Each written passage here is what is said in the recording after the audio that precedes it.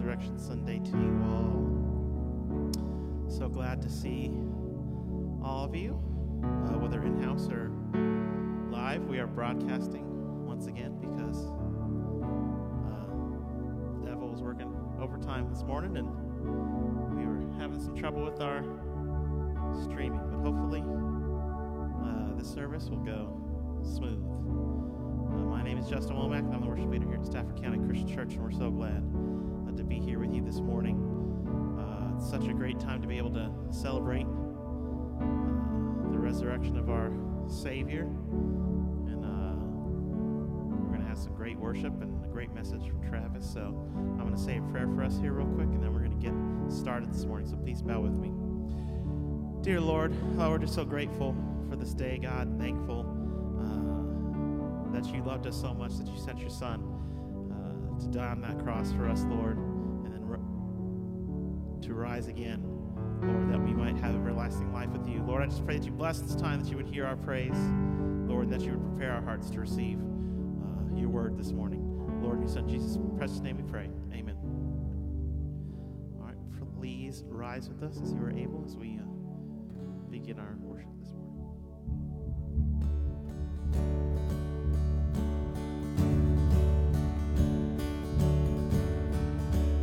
I was buried beneath my shame. Who could carry that kind of weight? It was my doom till I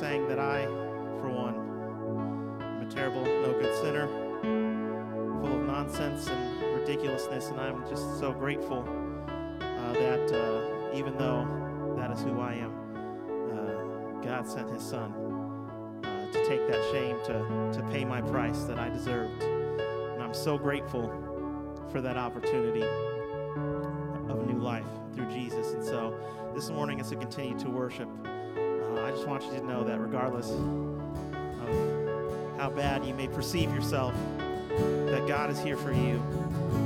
He sent his son for you.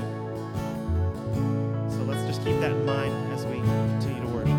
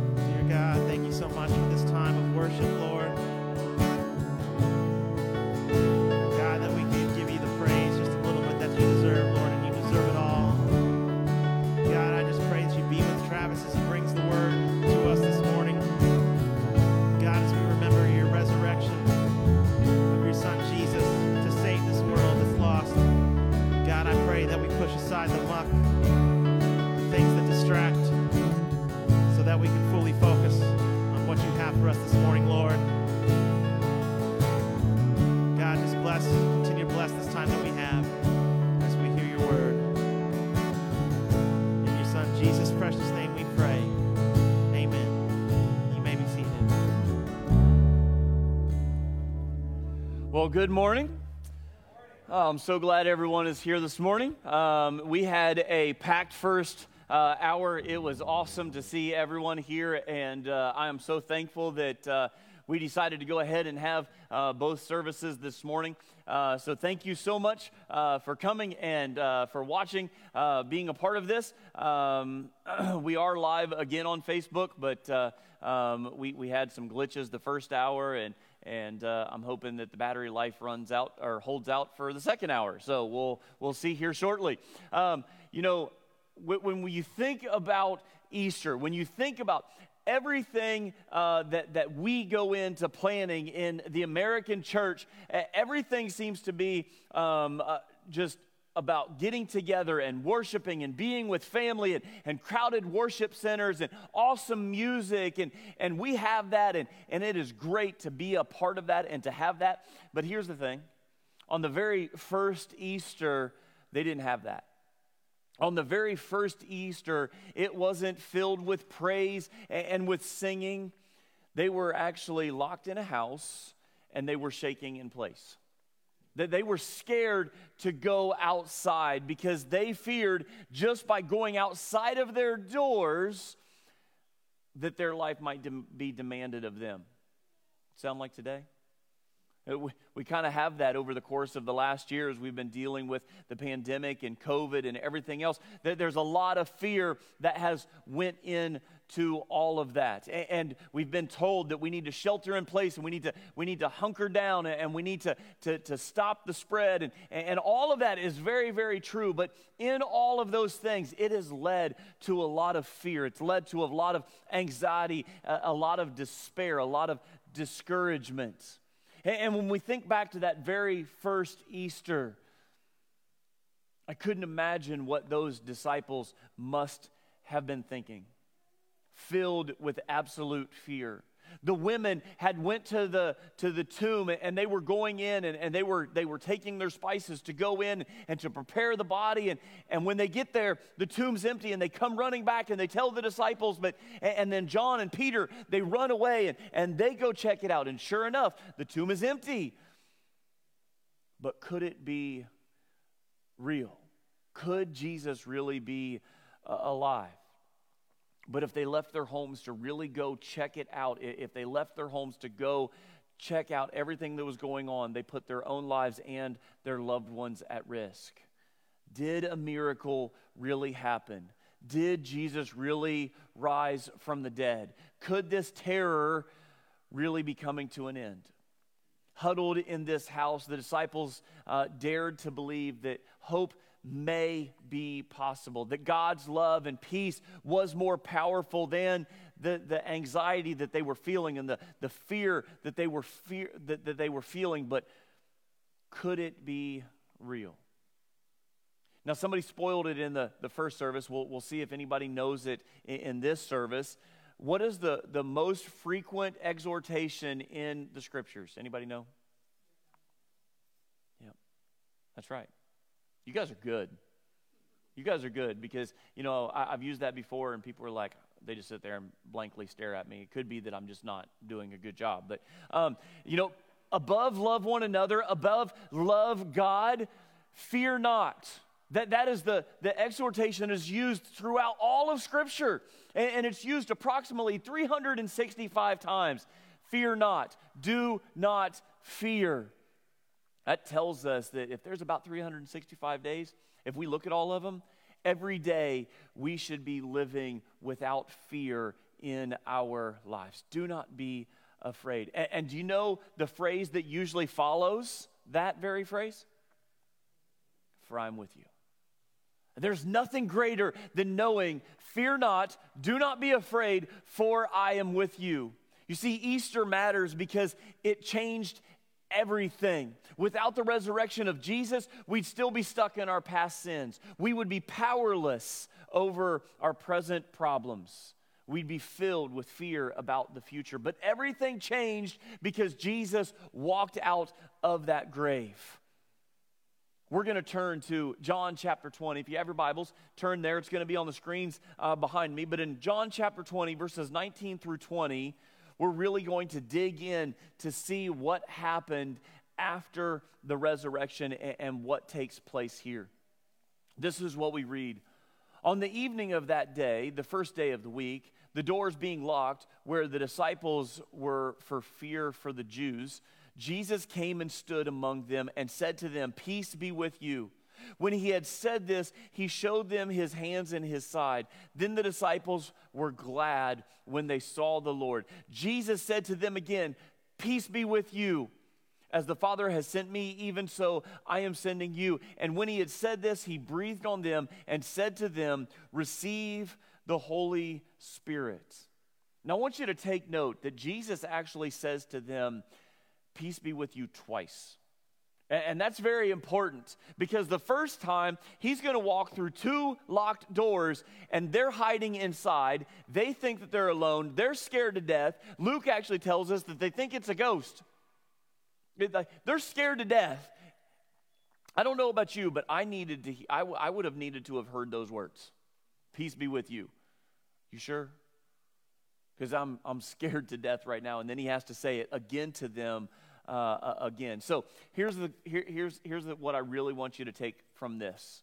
One of the results of the resurrection is that we no longer have to live in fear.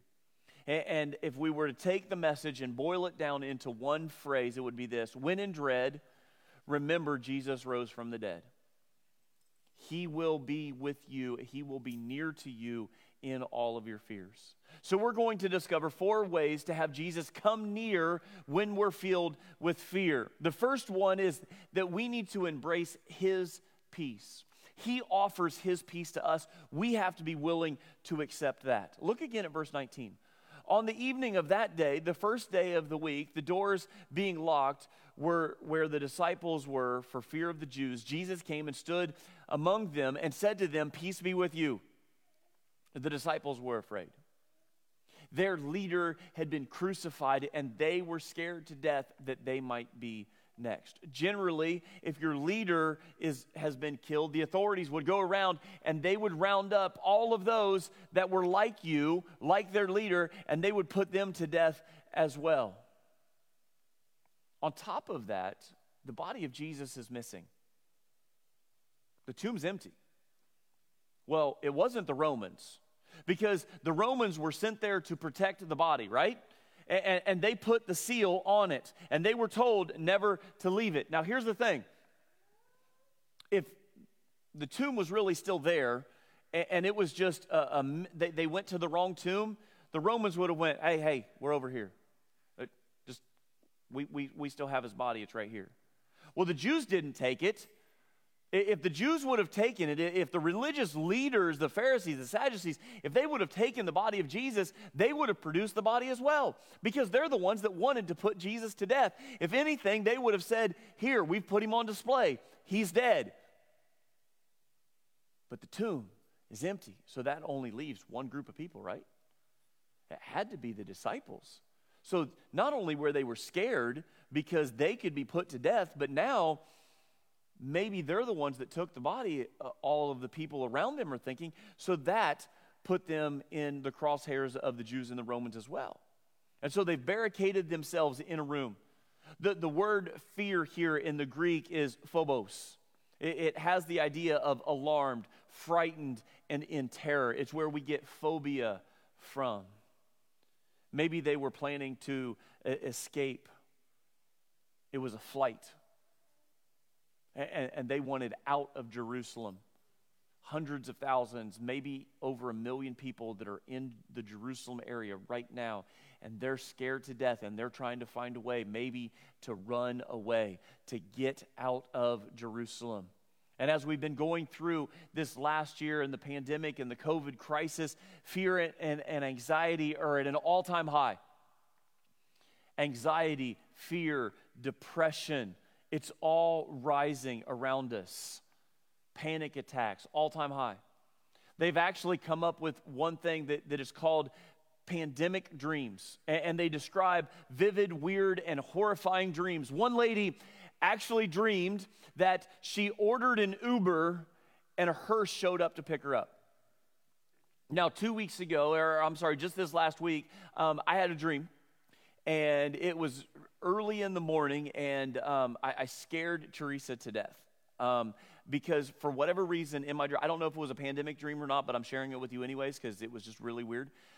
She was trying to pick up this huge lizard, and I just yelled out, "Put on gloves!"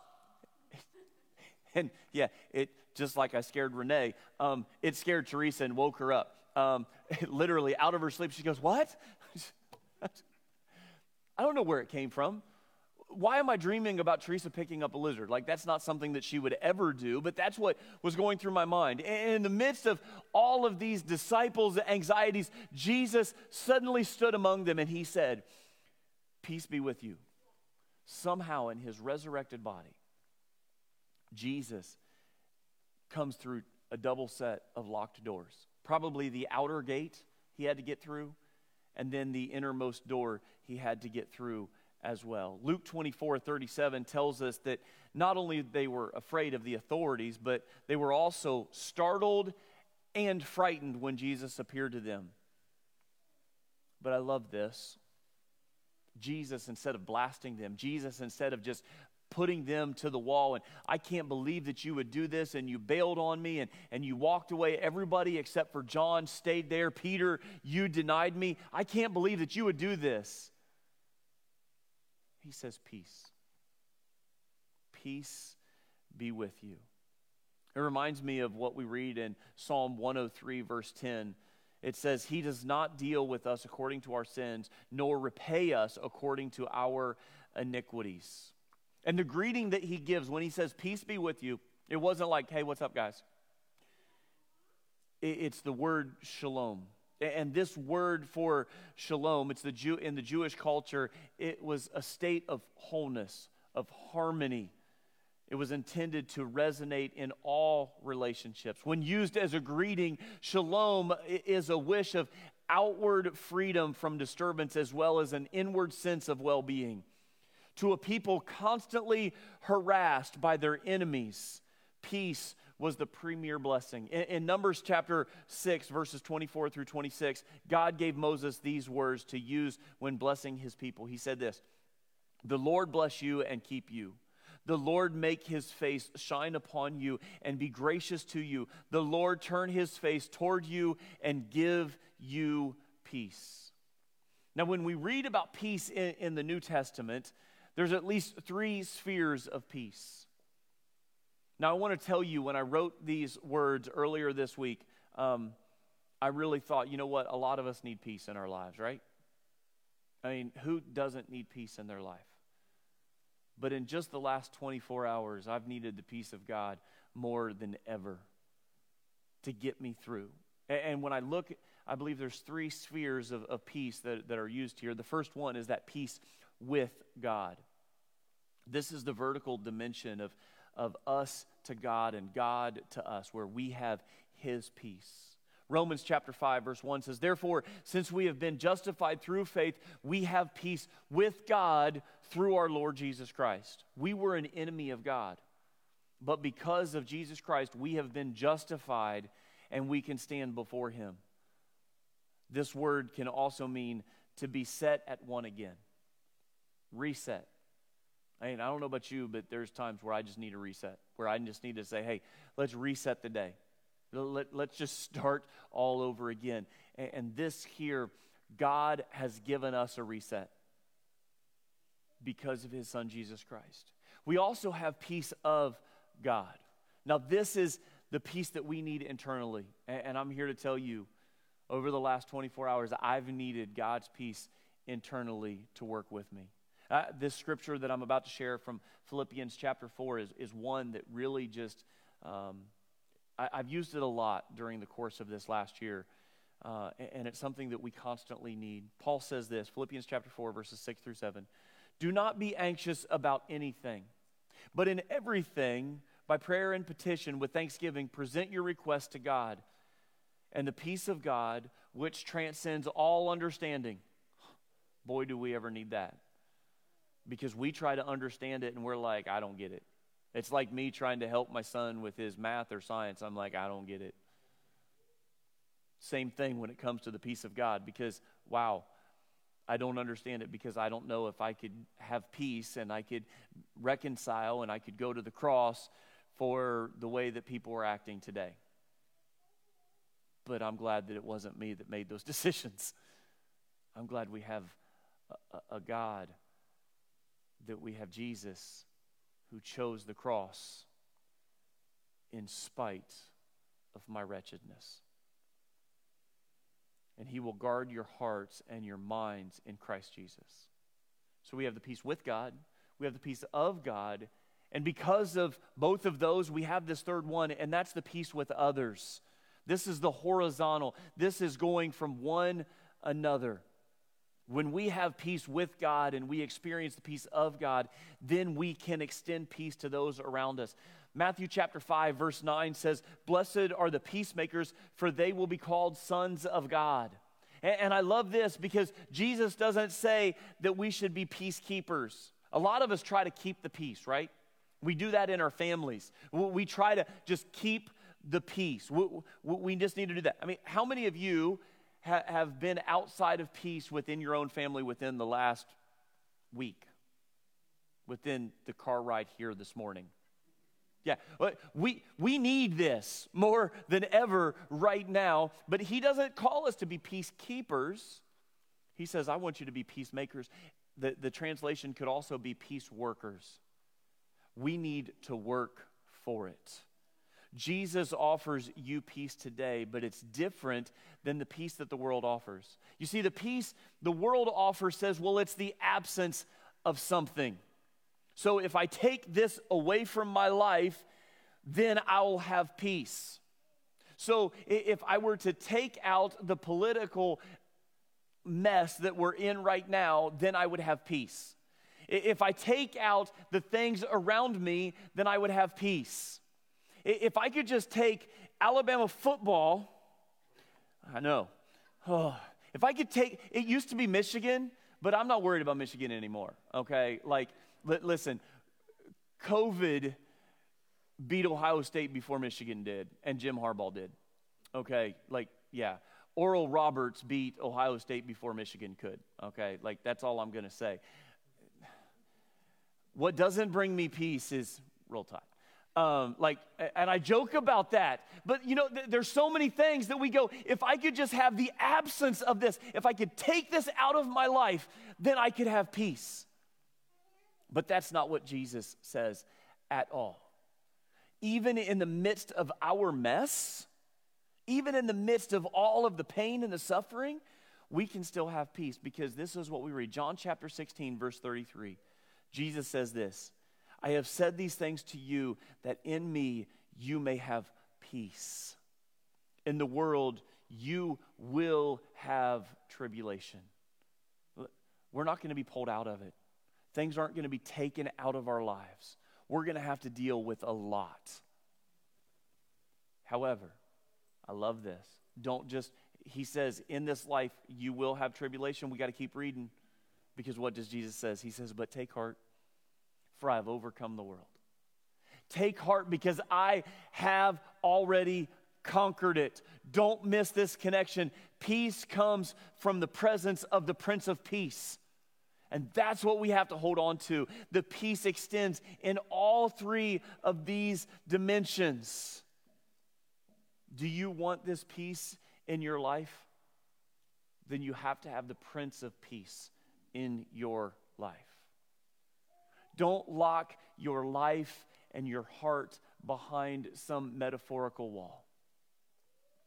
Allow God to break it down today. When in dread, remember Jesus rose from the dead. Number 2, examine his proof. Examine the proof that Jesus offers to us. Go back and look at verse 20. We read there, after we've embraced his peace, he says, when he had said this, he showed them his hands and his side. Then the disciples were glad when they saw the Lord. The word showed means that he presented them.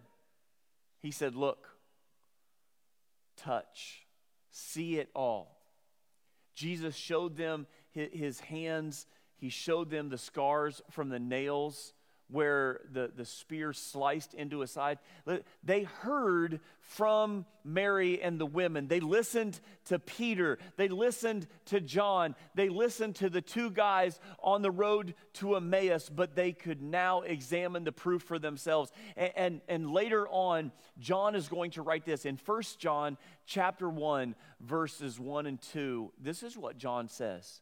He says, that which was from the beginning, which we have heard, which we have seen with our eyes, which we have looked on and have touched with our hands, concerning the word of life.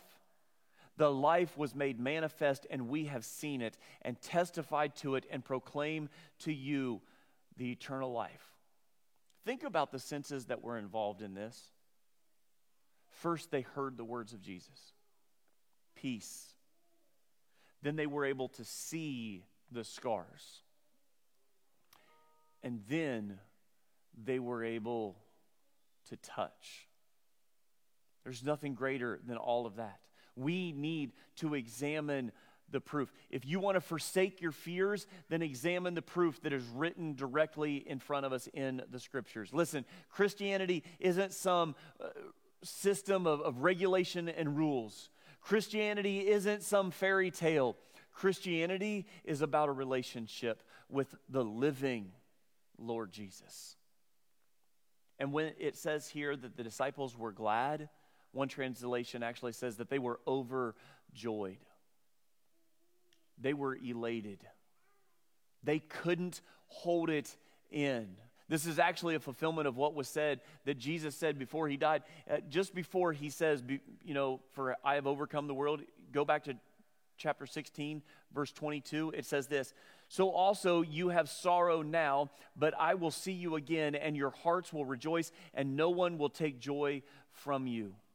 You see, since Jesus is alive, you and I can have joy that will never be jettisoned, that will always be there for us. We can be like the people described in Isaiah chapter 25, verse 9. It says, behold, this is our God. We have waited for him that he might save us. This is the Lord. We have waited for him. Let us be glad and rejoice in his salvation. Jesus not only gives us proof, he gives us peace. He calls us to his purposes, and we see that we need to engage in his purpose. Recognize his followers are still fearful. He says peace, he shows them, but there's still a little bit of fear in their lives. So he says in verse 21, he says this, peace be with you. As the Father has sent me, even so I am sending you. His peace is given so that they will engage in his purposes. And it's not just for them. He has called us to be engaged as well. He saves us in order to send us. This word sent actually means to be dispatched. He says, I am sending you forth. I am dispatching you.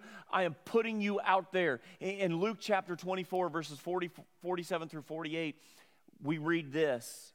And repentance and forgiveness of sins will be preached in his name to all nations, beginning at Jerusalem. You are witnesses of these things.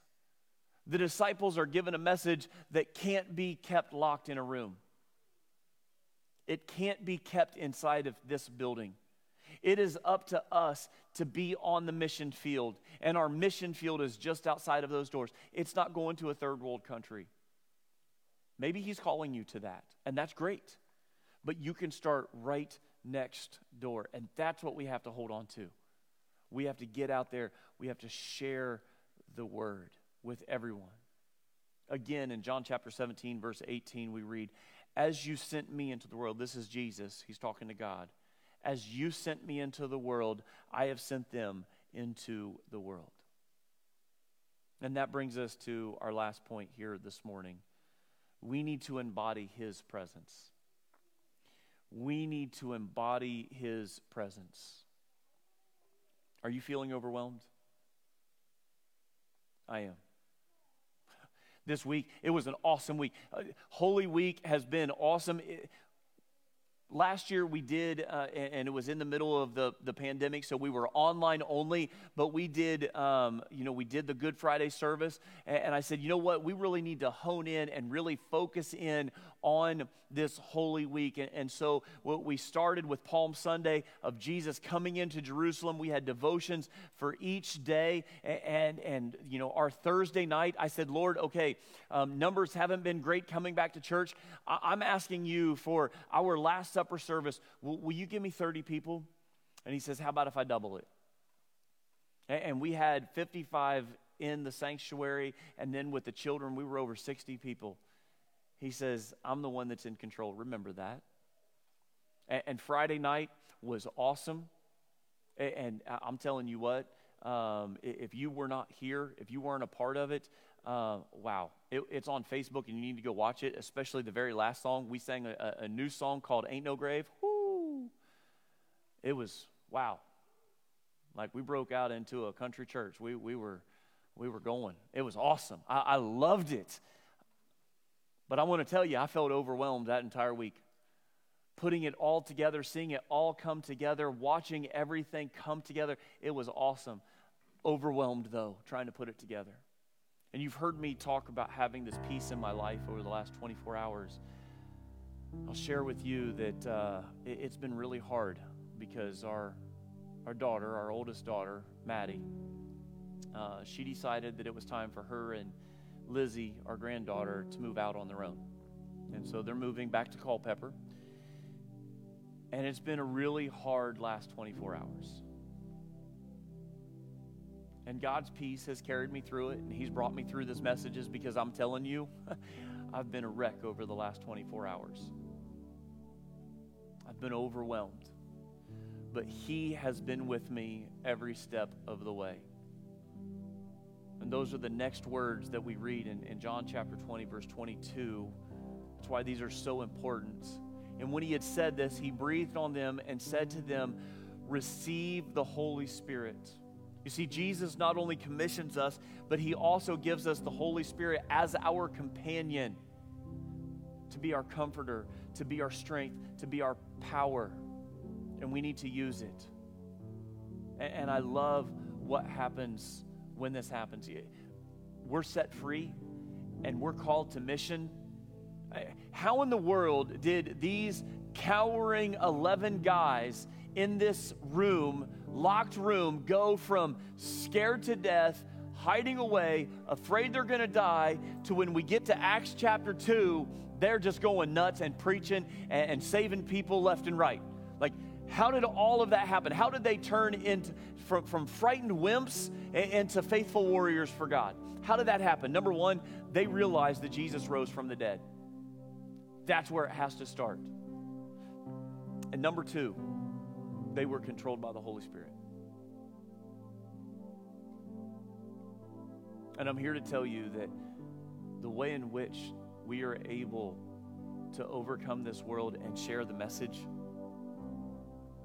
is because of the Holy Spirit. Seeing us through, carrying us through, no matter how hard life might be. So as we conclude, let's summarize what we've learned. When in dread, remember Jesus rose from the dead. And He will come near when you're quarantined with fear. If you leave with nothing else this morning, 2 words that I want you to take home with you: resurrection and repentance. The resurrection of Jesus demands there must be repentance. Jeff Ashley writes this. He says, the apostles witnessed the resurrection of Jesus from the dead. They claimed to have seen, touched, and heard from a man risen from the dead. The evangelical church does not like to talk about repentance, but unless we understand how bad we are, we will never understand how good God is. If Jesus has risen from the dead, then that historical fact is sufficient evidence that He is who He said He was. And if He is truly Lord and God, He has every right to claim absolute rule over every life. He has the right to tell you what to do. The good news of Christ's resurrection demands a response of repentance. I have one last scripture that I want us to break down real quick this morning, and it comes from Acts chapter 17, verses 30 through 31. We read there, "The times of ignorance God overlooked, but now he commands all people everywhere to repent, because he has fixed a day on which he will judge the world in righteousness by a man whom he has appointed. And of this he has given assurance to all by raising him from the dead." There was 3 responses from this crowd that Paul preached to. There were 3 responses, and I believe that they're the same 3 responses that many people today have.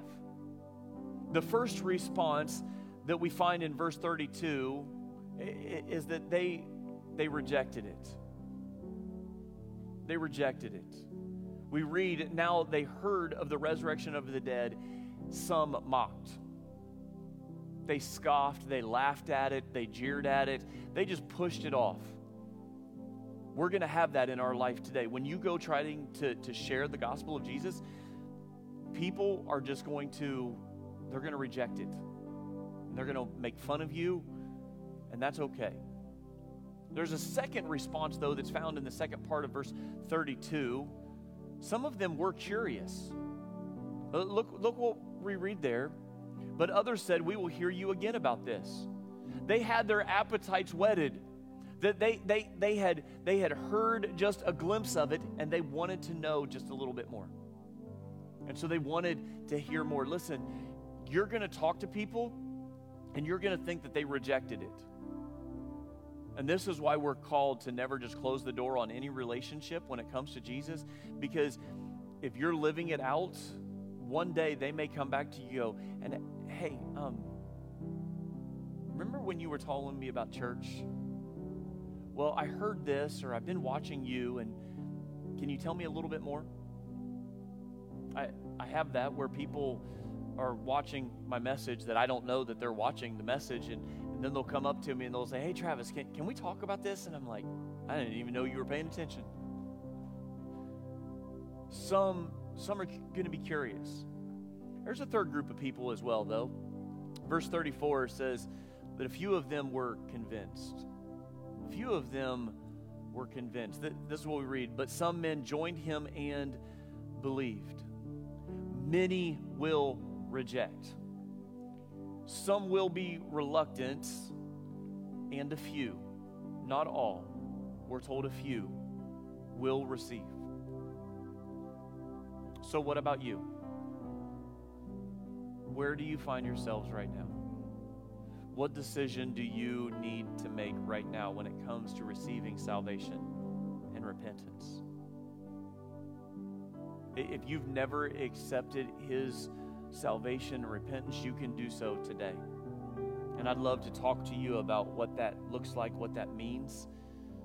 You can come to the back and we can talk. You can email me. You can send me a message. Call me. I'd love to talk to you about it. For some of you, you've already accepted Jesus, but maybe you've kind of just backslidden a little bit. You haven't really been attending like you should. You need prayer in your life. You need someone to talk to, someone that'll just listen. We would love to do so. The only way to be saved, though, the only way to be rescued from hell, because listen, that's where our sin is going to send us. There's only 2 places. If we don't have Jesus as our Lord and Savior, we will be out of a relationship with him. Jesus makes it very clear that he is the only way, and we have to hold on to that. Jesus walked out of his grave so that you could walk in life. I have one last scripture I want to share with you, then I'm going to pray, and we have communion on the back tables on the side. I encourage you to get up and get that if you haven't already. Jesus says in John chapter 10, verse 9, "I am the door. If anyone enters by me, he will be saved, and will go in and out and find pasture." Let's pray. Almighty Father, I thank you so much for allowing us to come into your house, to worship you on this Resurrection Sunday. Father, we know that you are indeed, you have risen indeed. And Father, I just ask that you be with each person that is here today, Lord, that this message will resonate with them. Father, we can all use peace in our life, no matter where we find ourselves in our walk with you. And Father, whatever decisions may need to be made this morning, that if they need to seek out counsel, if they need to seek out help, if they need to seek someone to pray with, that they will seek that out here today. We pray all of this in your Son's most holy and precious name. Amen.